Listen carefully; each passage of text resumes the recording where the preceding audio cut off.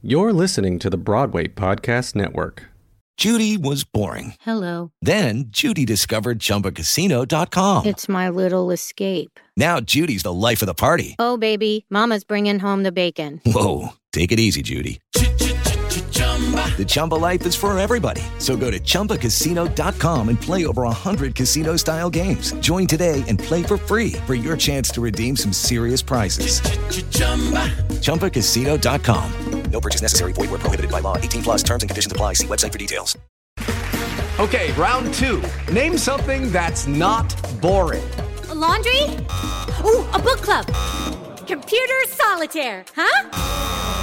Ah, sorry, we were looking for Chumba Casino. That's right, ChumbaCasino.com has over 100 casino-style games. Join today and play for free for your chance to redeem some serious prizes. ChumbaCasino.com. No purchase necessary. Void where prohibited by law. 18 plus terms and conditions apply. See website for details. Good evening, everyone, and welcome to the fabulous 54 Below. Before we get started this evening, just a polite reminder. Please take this moment to silence your cell phones, and also there is no flash photography, please.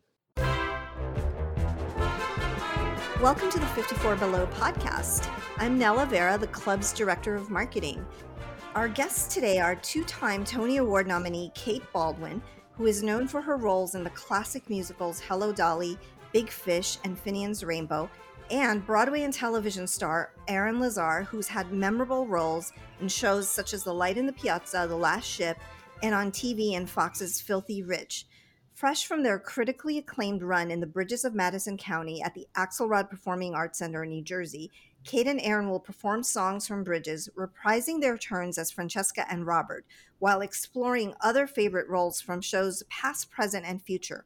Joining Kate and Aaron at 54 Below are groundbreaking maestro Luke Frazier and 8 members of the American Pops Orchestra, which will make them one of the biggest ensembles to ever grace the stage at 54 Below. Kate and Aaron, welcome to our podcast. Thank you for having us. Hi. It's a pleasure to be here. So welcome back. How does it feel to be back with a duo show? I know you both have done individual shows before. So what's different about this? Kate, have you ever done it? I've never done a duet. Have you ever done a duet show? Not at 54 Below. My husband Graham and I have done duet shows around the country, usually at theaters where we've worked. But it's super fun because Aaron and I get to work together, every 10 years. That's sort of been our trajectory.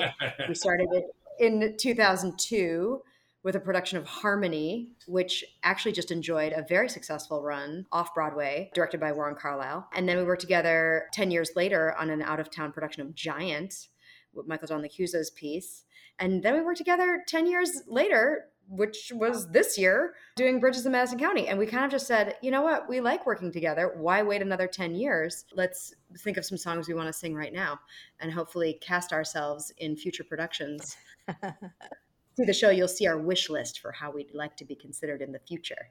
Do we like working together, or is it really like, man, we worked together and I got to wait 10 years before I work with Baldwin again? That was a lot. This is the first I'm hearing of that, Aaron. I don't know. Do you need a breather? Am I rushing you? No, I could be miss rushing you. And no, I'm of course kidding. But yeah, we did Bridges a couple months ago, and I was like, Kate, it's too fun working with you. Let's keep going. Let's do something. What can we do? She's like, well, I'm going to go literally kick ass in Karate Kid, the musical. But right after that, I've got some time, and I'm like, let's do a show. Fantastic. So you met doing Harmony. Is that how you met? Or had you known each other before? Aaron, I think you were fresh from school, weren't you? I was pretty frosh. I was super frosh. I was fresh out of school, and Barry Manilow and Bruce that were looking for a bass, about the Comedian Harmonists were like the world's first boy band. And I was like, a bass? I was like, wait a second. I did not think basses were employable as male voice parts on Broadway, but I sang bass in all my high school choirs and a cappella groups and stuff. And so I stopped warming up and started smoking a lot of cigarettes and lowered the voice. No, I didn't smoke. I couldn't do it. I'm not one of those things. Can you smoke in a roll? I can't do it. I can't even smoke cigarettes. It goes across my cords and then I cough. I can't sing.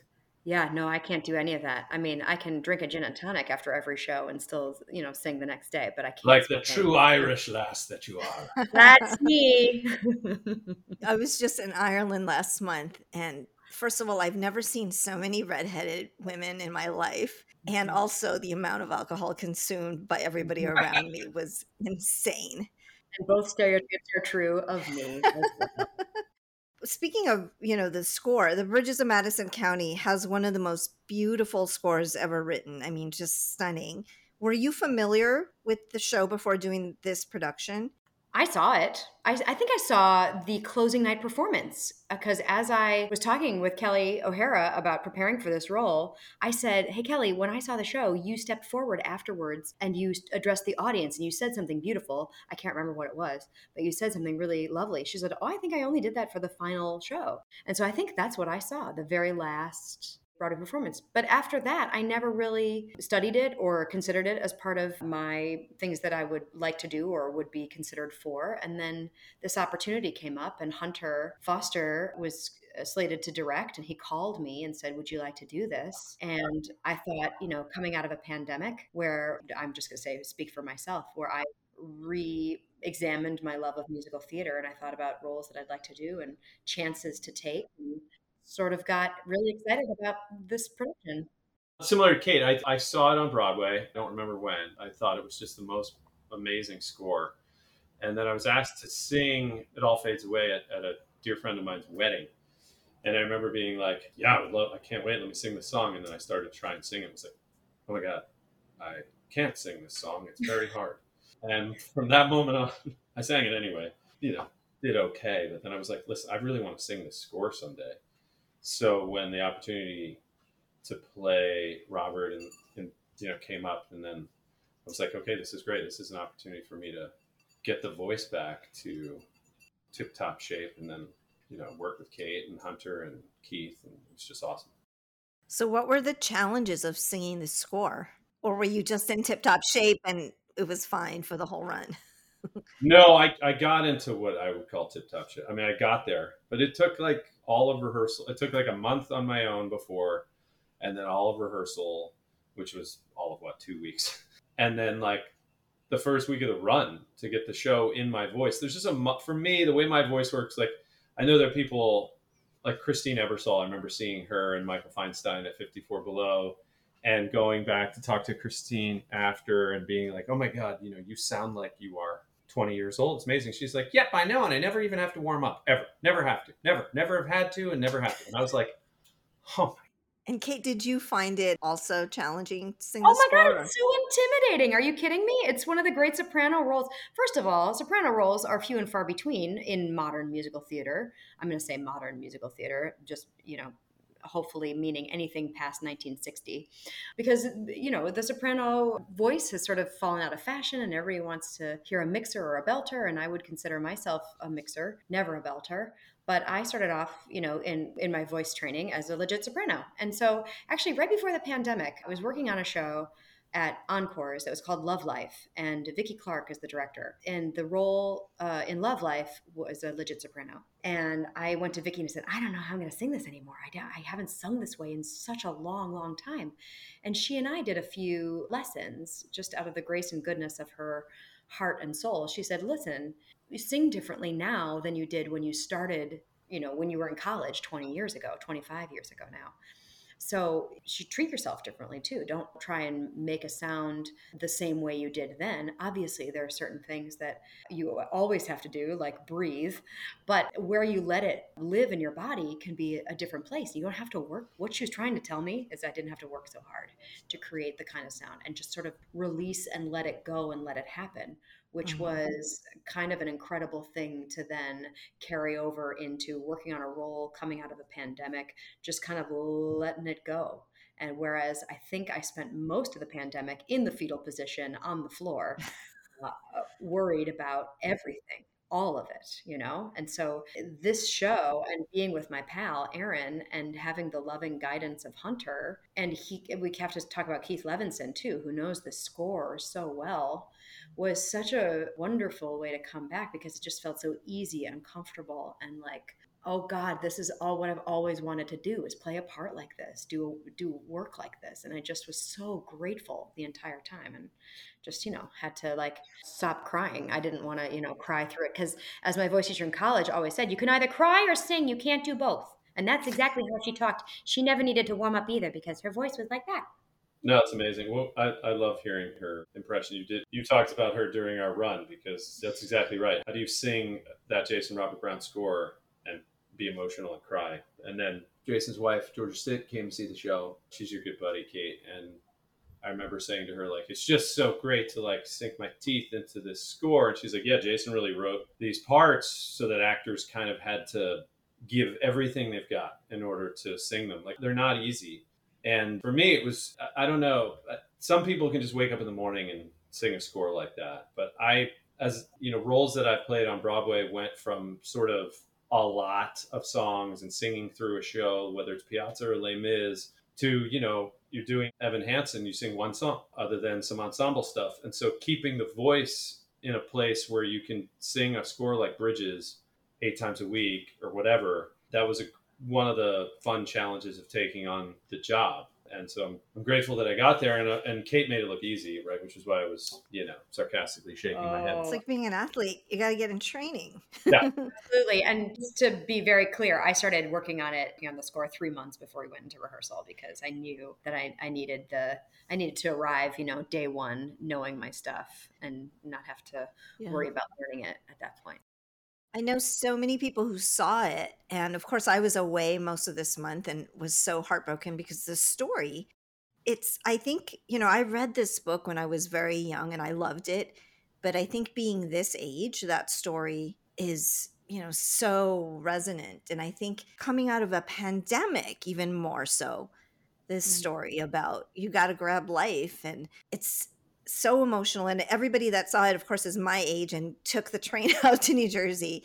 And they were like raving about it. And, you know, we're so excited that your show's coming back. But I do think that it has such a powerful story for this time. I don't know if you felt that at all when you were doing it, but, you know, kind of carpe diem. Yeah, I had a friend come and say it really highlighted the idea of the transformational power of love, how love can transform a person from being, you know, in Robert's case, a hermit and a loner, into somebody who is connected to the world.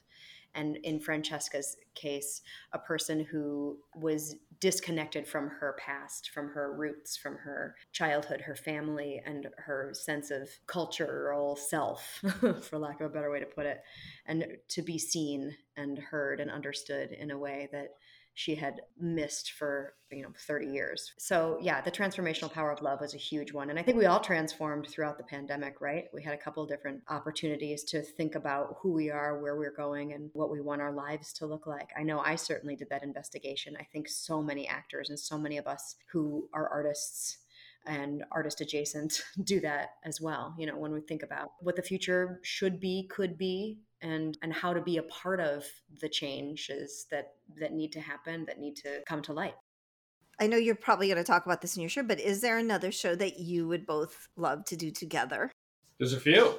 Sweeney Todd. I've always wanted to do Sweeney Todd. And I was like, Kate, I know that like you might think I'm crazy for saying this, but Kate's hilarious. And I was like, Kate, you crush Mrs. Lovett. She's like, yeah, actually, I might be into that. Amazing. What other one, Kate? Yeah, I think we should do Follies at some point too. That's not as hilarious. That's more of a sad kind of thing. I remember seeing Follies when I was in high school because my boyfriend at the time ran the spotlight for the community theater production of Follies. And I was like, ooh, a Sondheim show. Great. I'll come and sit up in the spotlight with you and watch the show. And I was like, first of all, how come there aren't any dance numbers, or like not enough dance numbers? And secondly, what are all these old people crying about? What's the big deal? And then the revival happened on Broadway with Bernadette and Ron Raines and Danny Burstein and Jen Maxwell, all of whom I just love and adore. And Graham and I went to go see it, and we turned to each other at intermission. I was like, I know why the old people were crying now. I get it. Yeah, I get it. Well, you still have a few years before you can do that. So, you know, we'll find some other shows to do. And then in about 20 or 30 years, you all can do Follies.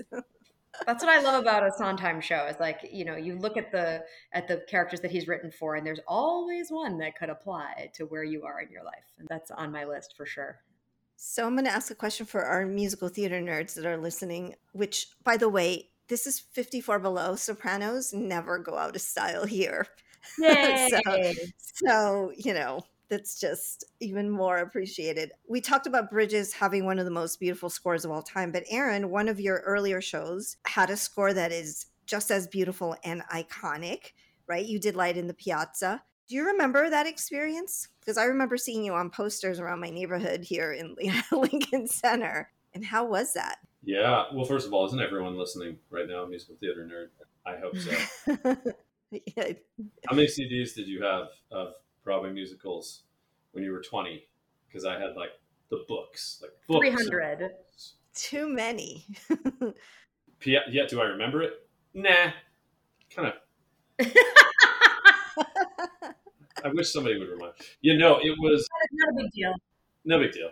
Yeah, I remember it too well, right? It's like one of those shows that it's one of the greatest things I've ever been a part of. And so it haunts you too, because you're like, man, will I ever do something that good again? Like, I really want to. It was formative for me. The funny story about it was that I had auditioned for it a couple of years prior when it was going out of town originally. Because it started out of town, I think, in Chicago, and then went to Seattle, and then came in. And I remember auditioning for it, and I was told that I was too old for it originally, and then 3 years later got cast in it. So that was funny. That's crazy. Yeah, it's one of the first times in my professional career where I felt like I could lose myself in a role, and that this is sort of what I'm meant to be doing with my life, and I kind of had known that inside myself, but had never had the opportunity to sort of live it until Piazza. So it was just a big turning point for me. It helped establish me as someone Broadway could rely on. And yeah, I made incredible friendships. I remember going to see you in it. I remember like making the trip to go like see you in it, and Katie Rose Clark. Well, you've both done so many musicals, and some of them didn't, go to Broadway. Is there a show that you really regret that wasn't seen by more people? Yeah, I mean, I loved everything that I've ever worked on. And I love it when people, I'm at the stage door for something like Hello Dolly, which had a nice healthy run or something like that. And they say, I loved seeing you in John and Jen, which was a tiny 2-person show that we did off Broadway back in 2014. Just me and Connor Ryan playing siblings and also playing mother and son in the second act. It's a wild show that way. And, it was so tiny. We didn't even wear microphones. It was just piano and cello accompanying us, and just the two of us doing make-believe on stage pretty much the entire time. But when somebody says, I know that recording, or I saw the show and it spoke to me, or I brought my son or my brother, or I called my mom afterwards, that's when I go, oh, it did, the people that it did reach, it made an impact on them. But yeah. I wish that it had a longer run. I wish Superhero at Second Stage had a longer life, because that was something I cared about deeply too. It was a Tom Kitt musical, John Logan musical from 2019 that had a really cool idea. I don't know if you got to see it, but I thought the idea behind it was cool. And Bryce Pinkham was just fabulous. And this young man, Kyle MacArthur, who played my son, again with a son. I always have sons, including my Daniel LaRusso right now too. Oh, yeah. I loved Jen and John. I didn't see Superhero, but I did love Jen and John. It was so cute and wonderful and touching and sad and everything. How about you, Aaron? Do you have a show that you wish had gotten more exposure? I didn't continue with Giant from Dallas onto the public, but I loved doing it. I mean, I just thought it had everything, and that sticks out as something that, a role I would love to play again, and I wish more people could have seen it. That was on my list for both of you, actually, because I actually saw it in Dallas because I was working at the Public. I was the marketing director at the Public when Giant started, but I ended up leaving halfway through the run. And I saw it in both places, and I just thought, this is wonderful. And then, as life in the theater is, you just don't know what's going to move on and what doesn't, and what producers and they're planning things, what they decide. And it was just, it was truly beautiful. It was so fun seeing it in Dallas though, because, they're like their own country in Texas, and the audiences were so different there. Well, for sure. I mean, a group of New Yorkers coming to Texas to do a show about Texas. I mean, my cousin's from Austin. He was like, wait a minute, you're going to come here and teach us about ourselves? I don't think so. So it was very much like, I still remember Michael Greif coming backstage at intermission during our first preview, Aaron. I don't know if he knocked on your door, but he knocked on mine. Intermission. He's like, "Hi, how you doing?" I was like, "Are you here to give me a pep talk? Because no one's responding to anything that you do." He's like, "Maybe." I was like, "I know. I can feel it. They're not buying what we're selling, and it's okay. I get it. It's okay." I don't remember that. No, I also like that when I'm like that challenge. I'm like, bring it on, man. It was the same thing, with Piazza. It's like if Italian people, real Italians, don't believe that I'm an Italian, then I'm not doing my job. So I was like, I will play a Texan. So if Tommy Lee Jones was married to Matthew McConaughey and they were sitting right there in the front row, they'd be like, that guy, he is Texan. I have a funny story about that because my Texas cousin, Bill, who's born and bred Austin, he came to see the show and he'd only ever seen Finian's Rainbow as well. And I was quizzing him about Giant. And I said, did it seem authentic to you? Did it seem like we were really Texan? And he had one little quibble. I said, did the story make sense to you? And he said, well, it made a hell of a lot more sense than that Leprechaun show you did. You're right.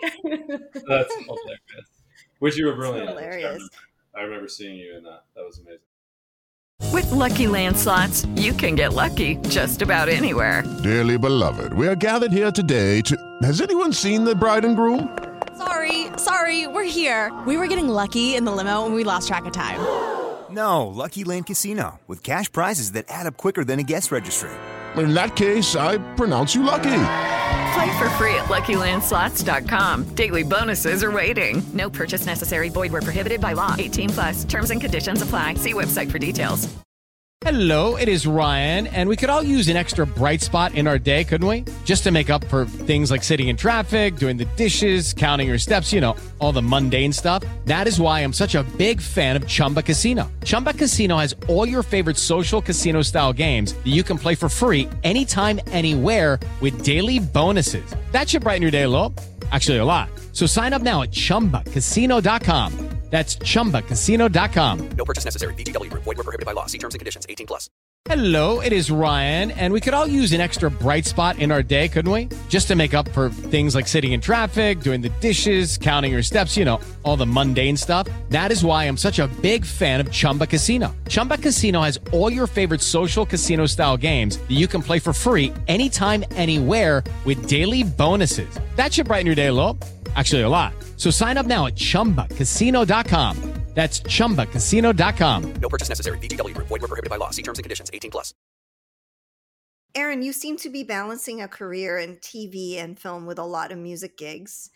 Aspen Music Festival, and you did Love Actually Live, which is, I can't believe I was not able to see that because it sounds amazing. You're doing like American Pops concerts for PBS and all of this stuff. And so you're doing TV and film, but you're keep coming back to this stage. Is that something that you're, consciously committed to keep doing, or you're just kind of like going with the flow, or, do you want to keep coming back to this stage as often as you are?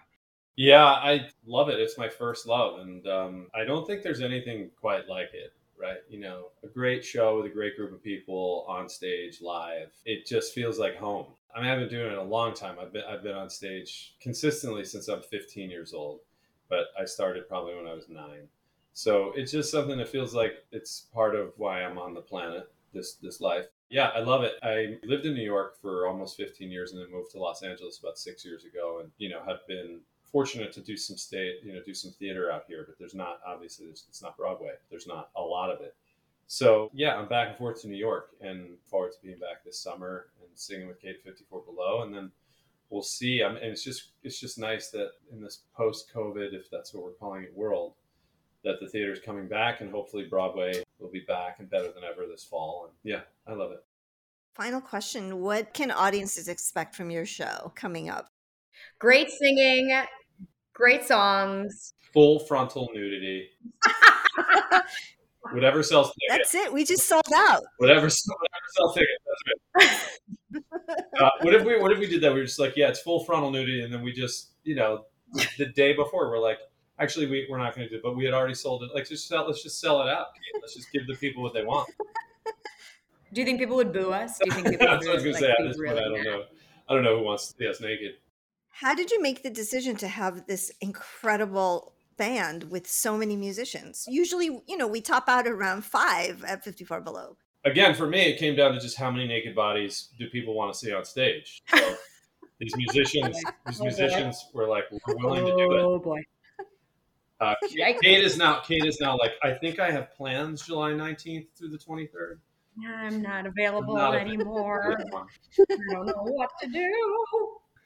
Well, we're so excited to have you. I mean, the amount of public sentiment and, messages that we've gotten about your show, and it's pretty incredible, especially from people who saw the run of Bridges in Madison County. So we're very excited to have you. Again, thank you so much for joining me. I know we're short on time, so I'm going to let you both go, but I'm going to remind everybody that you are playing at Feinstein's 54 Below on July 19th through 23rd at 7 p.m. and that they can get tickets at 54below.com.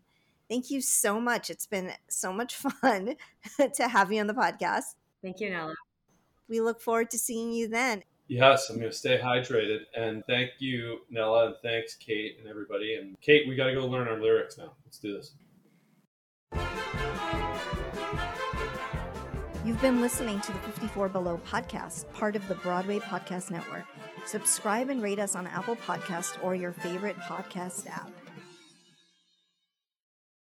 Hey, it's Leslie Odom Jr. here on the Broadway Podcast Network to tell you about the Rise Theater Directory, a program of Maestro Music. Rise is a national online resource designed to connect and empower backstage and administrative and creative theater professionals from underrepresented backgrounds. If you work or aspire to work in the theater community, this can help you find your next project. And if you hire theater professionals, search the Rise Theater Directory to find your next team. Create your profile now and get more information by visiting risetheater.org. That's theater with an risetheatre.org, because only together we rise. Hello, it is Ryan, and we could all use an extra bright spot in our day, couldn't we? Just to make up for things like sitting in traffic, doing the dishes, counting your steps, all the mundane stuff. That is why I'm such a big fan of Chumba Casino. Chumba Casino has all your favorite social casino-style games that you can play for free anytime, anywhere with daily bonuses. That should brighten your day a little. Actually, a lot. So sign up now at ChumbaCasino.com. That's ChumbaCasino.com. No purchase necessary. VGW Group. Void where prohibited by law. See terms and conditions. 18+.